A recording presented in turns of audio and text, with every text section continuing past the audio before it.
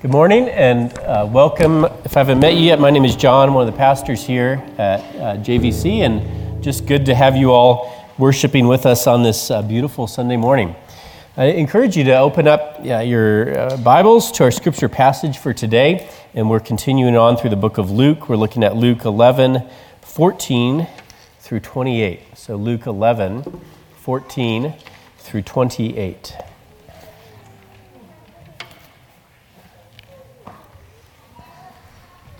Luke chapter 11, starting in verse 14. Jesus was driving out a demon that was mute. And when the demon left, the man who had been mute spoke, and the crowd was amazed. But some of them said, "By Beelzebub, the prince of demons, he's driving out demons." Others tested him by asking for a sign from heaven. Jesus knew their thoughts and said to them, "Any kingdom divided against itself will be ruined, and a house divided against itself will fall. If Satan is divided against himself, how can his kingdom stand? I say this because you claim that I drive out demons by Beelzebub. Now, if I drive out demons by Beelzebub, by whom do your followers drive them out? So then, they will be your judges. But if I drive out demons by the finger of God, then the kingdom of God has come upon you. When a strong man, fully armed, guards his own house, his possessions are safe. But when someone stronger attacks and overpowers him, he takes away the armor in which the man trusted and divides up his plunder. Whoever is not with me is against me, and whoever does not gather with me scatters. When an impure spirit comes out of a person, it goes through arid places seeking rest and does not find it. Then it says, 'I will return to the house I left.' When it arrives, it finds the house swept clean and put in order. And then it goes and takes 7 other spirits more wicked than itself, and they all go in and live there. And the final condition of that person is worse than the first." As Jesus was saying these things, a woman in the crowd called out, "Blessed is the mother who gave birth to you and nursed you." And he replied, "Blessed rather are those who hear the word of God and obey it." And this is God's word. Let's pray.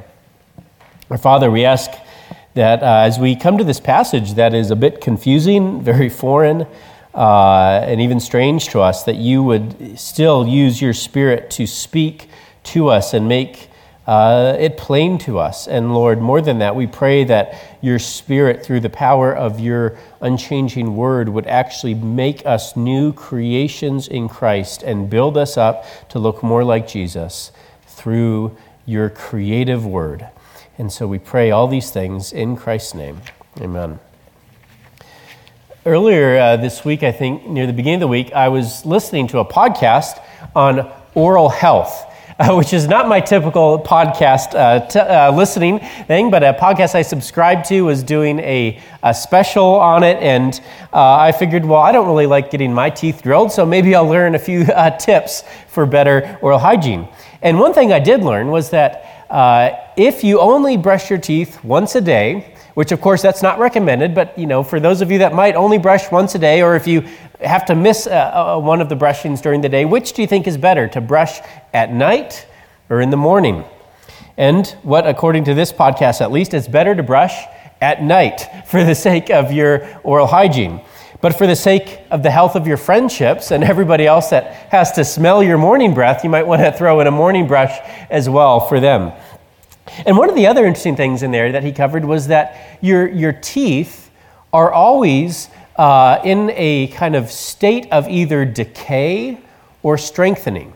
Right? That your mouth is never in a neutral state, but your teeth are always in a state of either one state or the other. One was called demineralization, and the other is remineralization, sometimes referred to as either demin or remin. I think I've heard my dentist refer to that. Now, I'll probably get some details wrong, so our dental student, Brian, can correct me later.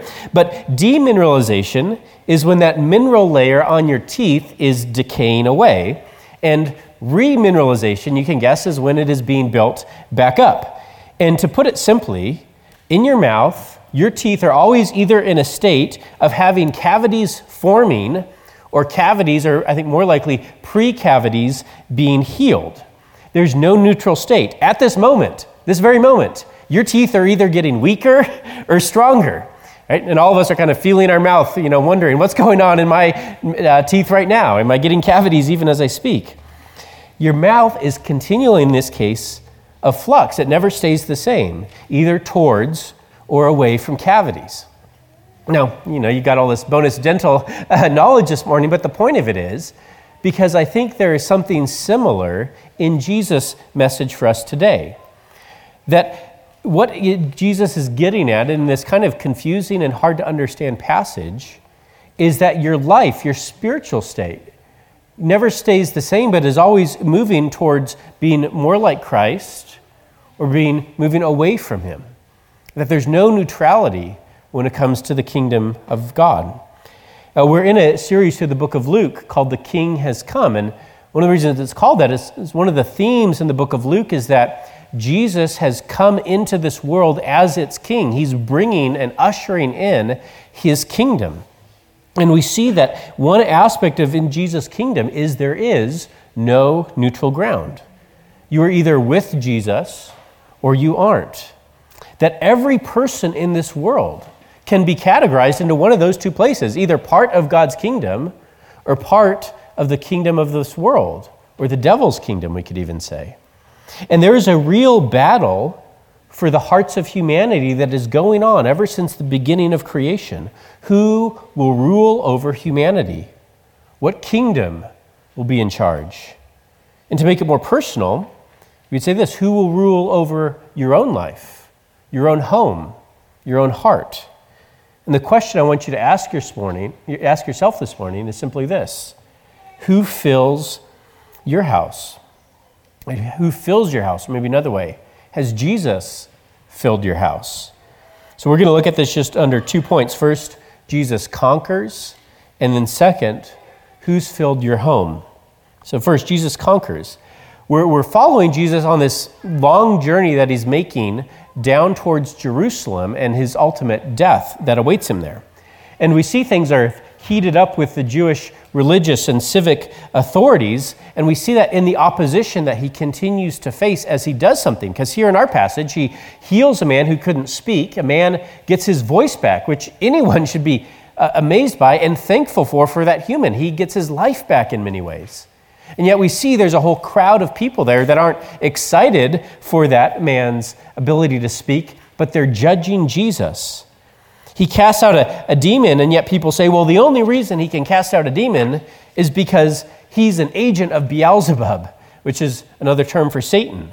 Right? They're saying Jesus is actually like a secret agent of Satan. Now, others aren't so bold to say that, but they say, well, I just need some more evidence. If Jesus could show me some other sign, then maybe I would believe he's from God. And many people today actually say the very same thing. They say, if I could just see Jesus do a miracle, then I would believe. If I could have just seen some of the things that were in the Gospels, then I would believe. And yet, what do we see here? People see miraculous things, and it doesn't lead them to belief. That when people say that today, I think that's actually just a convenient excuse. And if you were to see something miraculous, you still wouldn't believe. Because over and over in the Gospels, we see people witness miraculous things from Jesus, but it doesn't lead them to believe. It leads them to say the very same thing that skeptics today say. I just need a little more proof. And people also will criticize or say, well, back then people were more superstitious. They were more likely to kind of be tricked by miracles. So if you did something miraculous, then it would be easy to trick those people into belief. But today we're more modern, and we know that's not how it works. But again, what do we see in our passage? The people see there is something miraculous taking place, but they interpret it to be satanic. It doesn't lead them to belief in Jesus, and it leads them to actually the very opposite, to think that Jesus is in league with Satan. So you see, the thing that keeps us from belief in the end is not a lack of evidence. It's not a lack of seeing miraculous things, but ultimately it's a hostility to having Jesus as king in your life. As a hostility to Jesus filling and ruling over your house instead of you being kind of the king or queen of your own domain. In the end, we don't really want Jesus to fill our hearts, to rule our life. We want to have life on our own terms. We'd rather be our own bosses. And that is what keeps us from belief in Jesus. And Jesus knows this, and he is never taken off guard by his detractors, but he shows them the inconsistency of their own view by essentially saying, well, if I'm in league with Satan, why would Satan be driving out his own demons? I think the New Living Translation renders it well, where it says, any kingdom divided by civil war is doomed. A family splintered by feuding will fall apart. And this is the point he's making. This is what caused the decline and fall of the Roman Empire. There were high levels of corruption and power struggles amongst the ruling elite. There were numerous Roman generals who, instead of fighting against Rome's enemies, turned their armies towards Rome and marched on the city and tried to overtake it. And when Rome was fighting against itself, that's when it fell. And Jesus' point is, if Satan is fighting against himself and his own kingdom, his kingdom will surely fail. And then he adds another little twist, and he said, if you think driving out demons is Satan's work, well, then what are you saying about your own people that also drive out demons? They're not going to be too happy when they hear that you were accusing them of doing Satan's work. But then Jesus goes on to say, if I drive out demons by the finger of God, then the kingdom of God has come on you. And I think this is the key verse in this first section. That Jesus is saying there is a cosmic battle between good and evil that is taking place in our world. And this goes back to what I said earlier about skeptics today. I think this is where many people are recognizing some of the shortfalls of atheism, because the answer to everything that we see in the world simply being a product of evolutionary processes isn't that compelling an answer when you face the suffering and injustice that we see throughout our world. And it certainly offers no hope for things to get better and no justice for those who will never find justice on this world. It's incredibly hopeless. And so more and more people, I think, are turning to something bigger, some bigger power. And I think a more rational answer to what we observe in the world is there is actually such a thing as evil. That there are forces in the world that are hell-bent to destroy what is good and what is beautiful in the world. And Jesus affirms that here. He's saying there is a cosmic battle for the hearts and minds of people going on. There is a kingdom of darkness and the kingdom of God. And it is a fight, and humanity is stuck in the middle of it. And Jesus coming was like his kingdom breaking into this world to bring the first rays of light for that new kingdom of God that is made and has come to restore humanity and make those broken things beautiful again.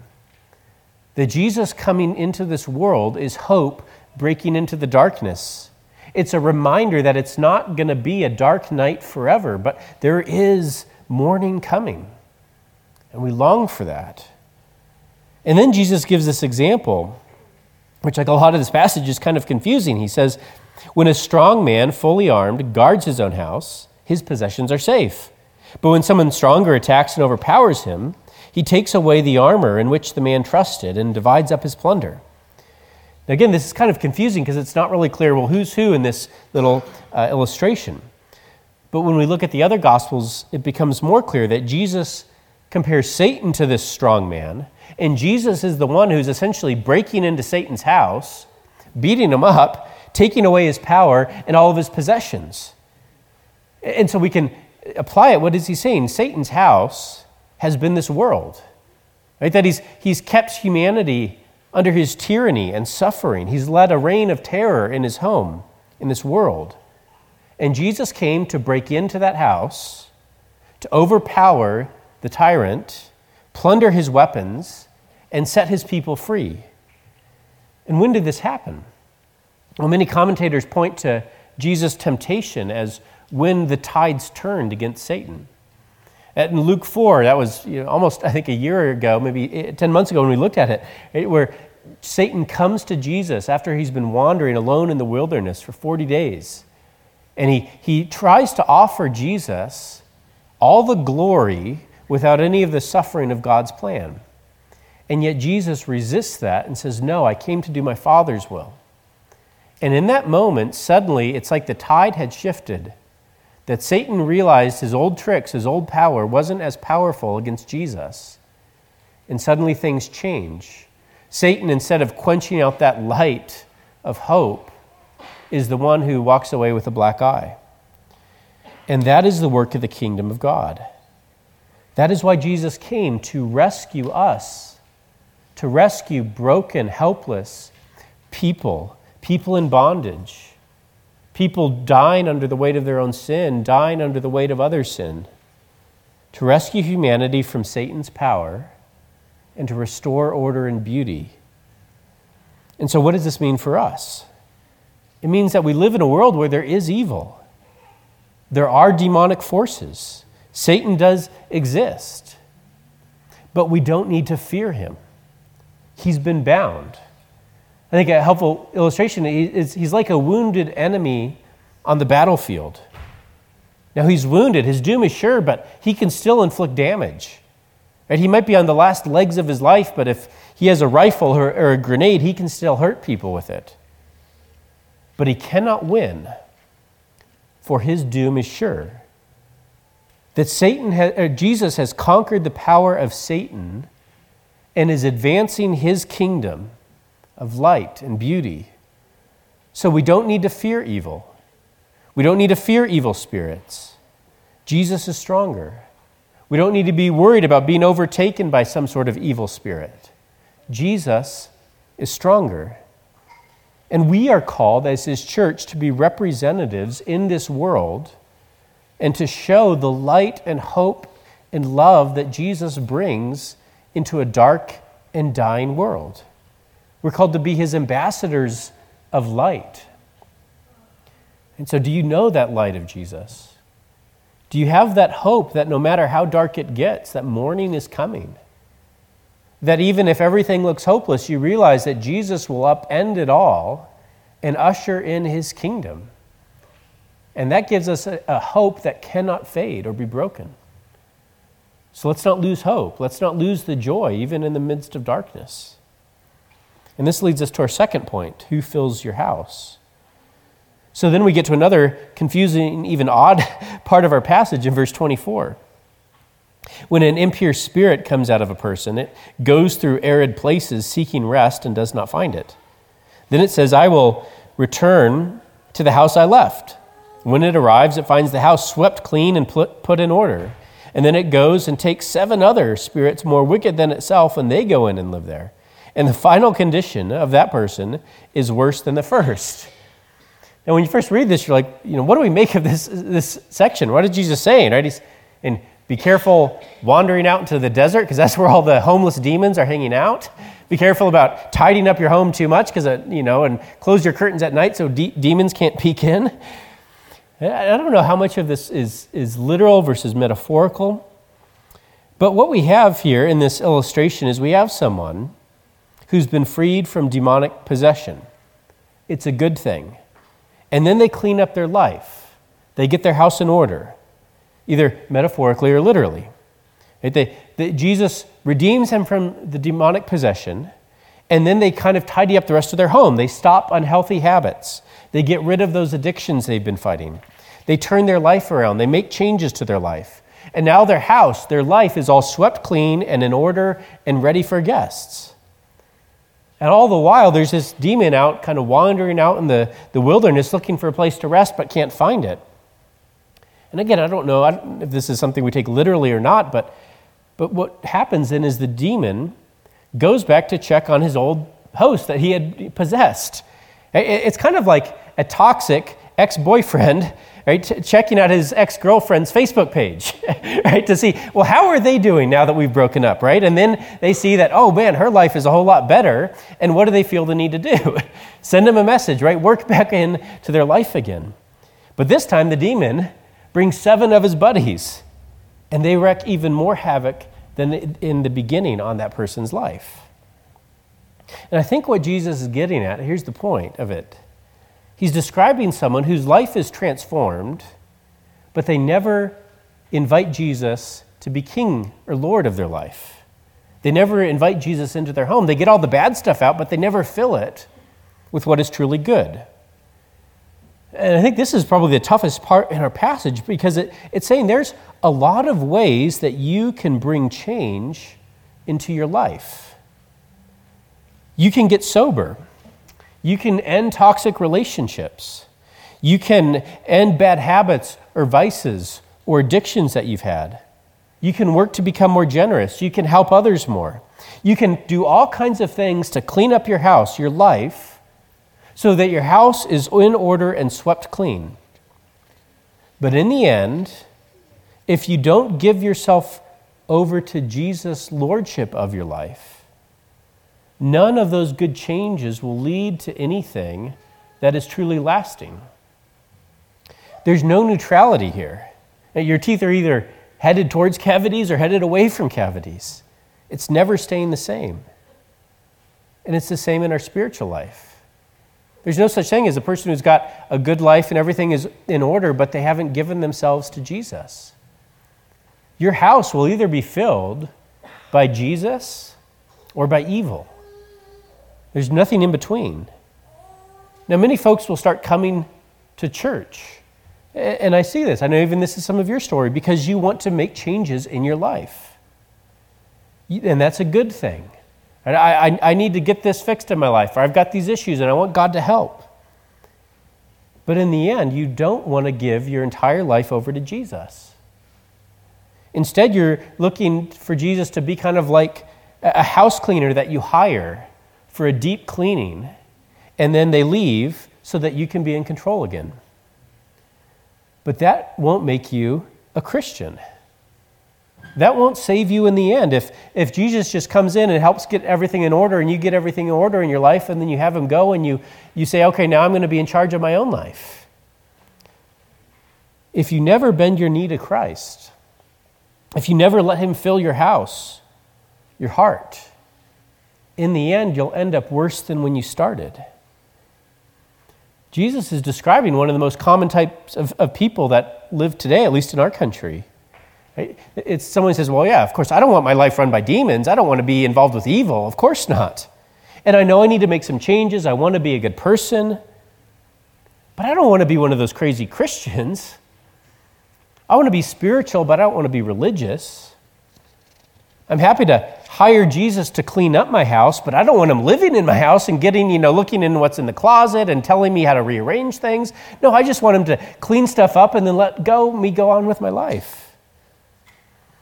And this is what helps us make sense of what Jesus says at the end of our passage, when this woman who, I envision her as probably a mom herself, and she blurts out, "Blessed is the mother who gave you birth and nursed you." But Jesus replies, "Blessed rather are those who hear the word of God and obey it." Now, when I first read this, I thought, that's kind of a random thing for Jesus to say at the end, although then again I was confused the first several times I read this passage about what is going on, but I think now you can see how it fits. To hear the word of God and to obey it is to let Jesus fill your heart, your house, to reorient your life around Christ, to live in harmony with him. Again, Jesus is saying something that's really hard for us. There is no neutrality. Right? You can think you can have it for a bit. You think, I can dabble in having a little bit of Jesus here, and I like this other, religious practice here, and I like this kind of spirituality. But in the end, only Jesus or evil will fill your heart. You're either for him or against him. And the surprising thing is that you can have lived a very moral life. You can have a very clean house. But unless Jesus fills it, you aren't in the kingdom of light. Now we need to just recognize this is what Jesus is saying, a hard saying. Going back to verse 23, whoever is not with me is against me. Whoever does not gather with me scatters. Again, there's no neutrality in the end. It's not like, and this is how I think most people think it is, that there's a group of really bad people who are going to get judged and they might go to hell. And then there's a group of generally good people who are trying, and probably most of them will go to heaven. And then there's those really serious Christians that God likes, and they'll get the best seats in heaven. But Jesus is saying, no, There's no neutrality here. There's no middle ground. There is a cosmic battle for who will control the hearts of men and women. And it's either the kingdom of heaven or it's the kingdom of darkness. You will be in one or the other. And it's not about how good your life looks. This is what so many of us think, right? If anything, this passage, right, teaches, I'm being slightly facetious, right? Demons love to stay in clean houses, right? They love to make their residence in a welcoming home where everything's tidy and looks good. The person's life who's in all moral and looks good on the outside. And yet, what's their sin? They refuse to let Jesus actually be Lord of their life, and they want to be in charge of it instead.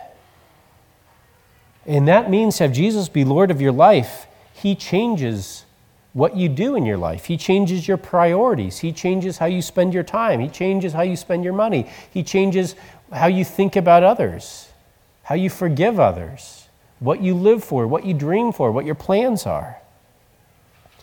Now, that's a scary thing to do. That's probably one of the scariest things for any of us to do if we actually think through that.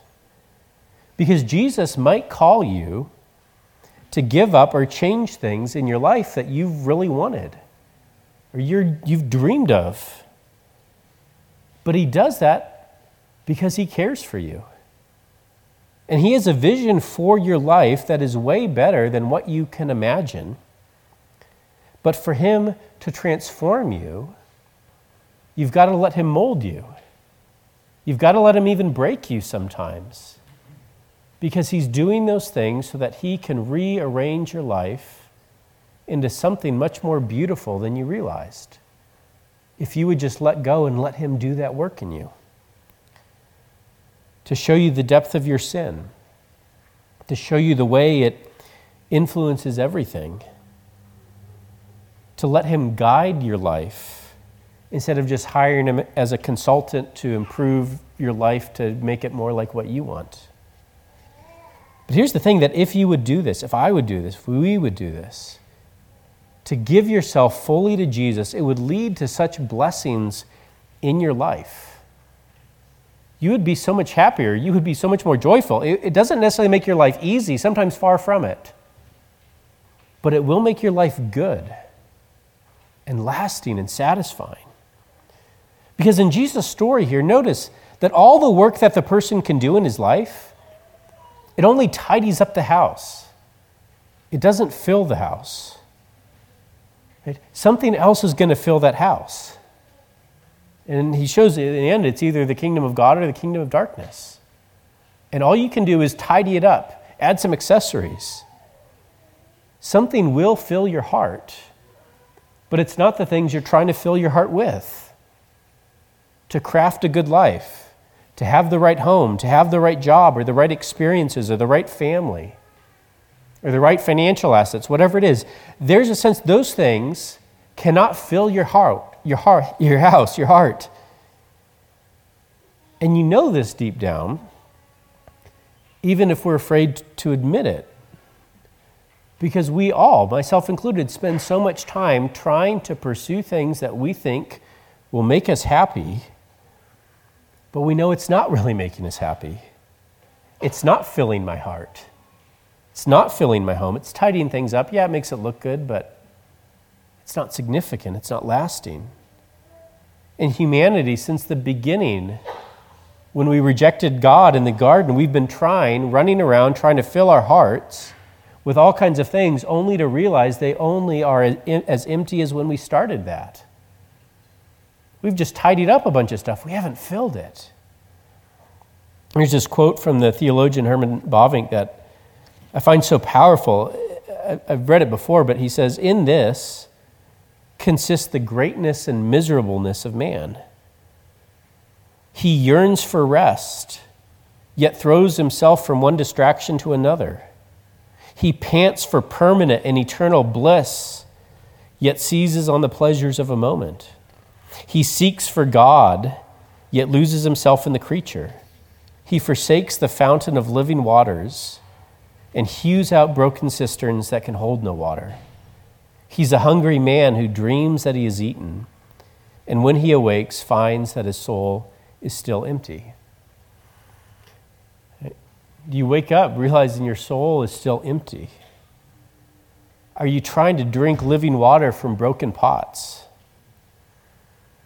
What Jesus is calling us to is to come to him, the source of life and living water, to stop chasing all these other things, to stop thinking that you can be satisfied and have a full life if just everything in your house is in perfect order. But you need to give yourself to him, to let him fill your heart. Invite him into your house. Allow him to make changes.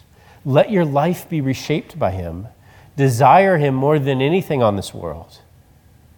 Stop chasing all these distractions and diversions and say, I need you, Jesus, and trust that if you found him and if you come to him, your life will be filled beyond what you can imagine. And you'll actually taste what it is like to live because he's the source of life. Let's pray. Our Father, we ask that you would help us to give ourselves fully to you, even as scary as that is. Because, Lord, all of us in our own ways are addicted to junk food. And we've rejected the nourishing, soul-filling food that is Christ Jesus himself. So bring us now to him, to taste of his pleasures, to experience his joys, to show us in the end that all the things that we've been longing for and trying to fill our lives with can only be found in Christ. And so to lay down our desires and give them to Jesus and allow him to break our life so that he can remake it into something much more glorious. We pray this all in Christ's name. Amen.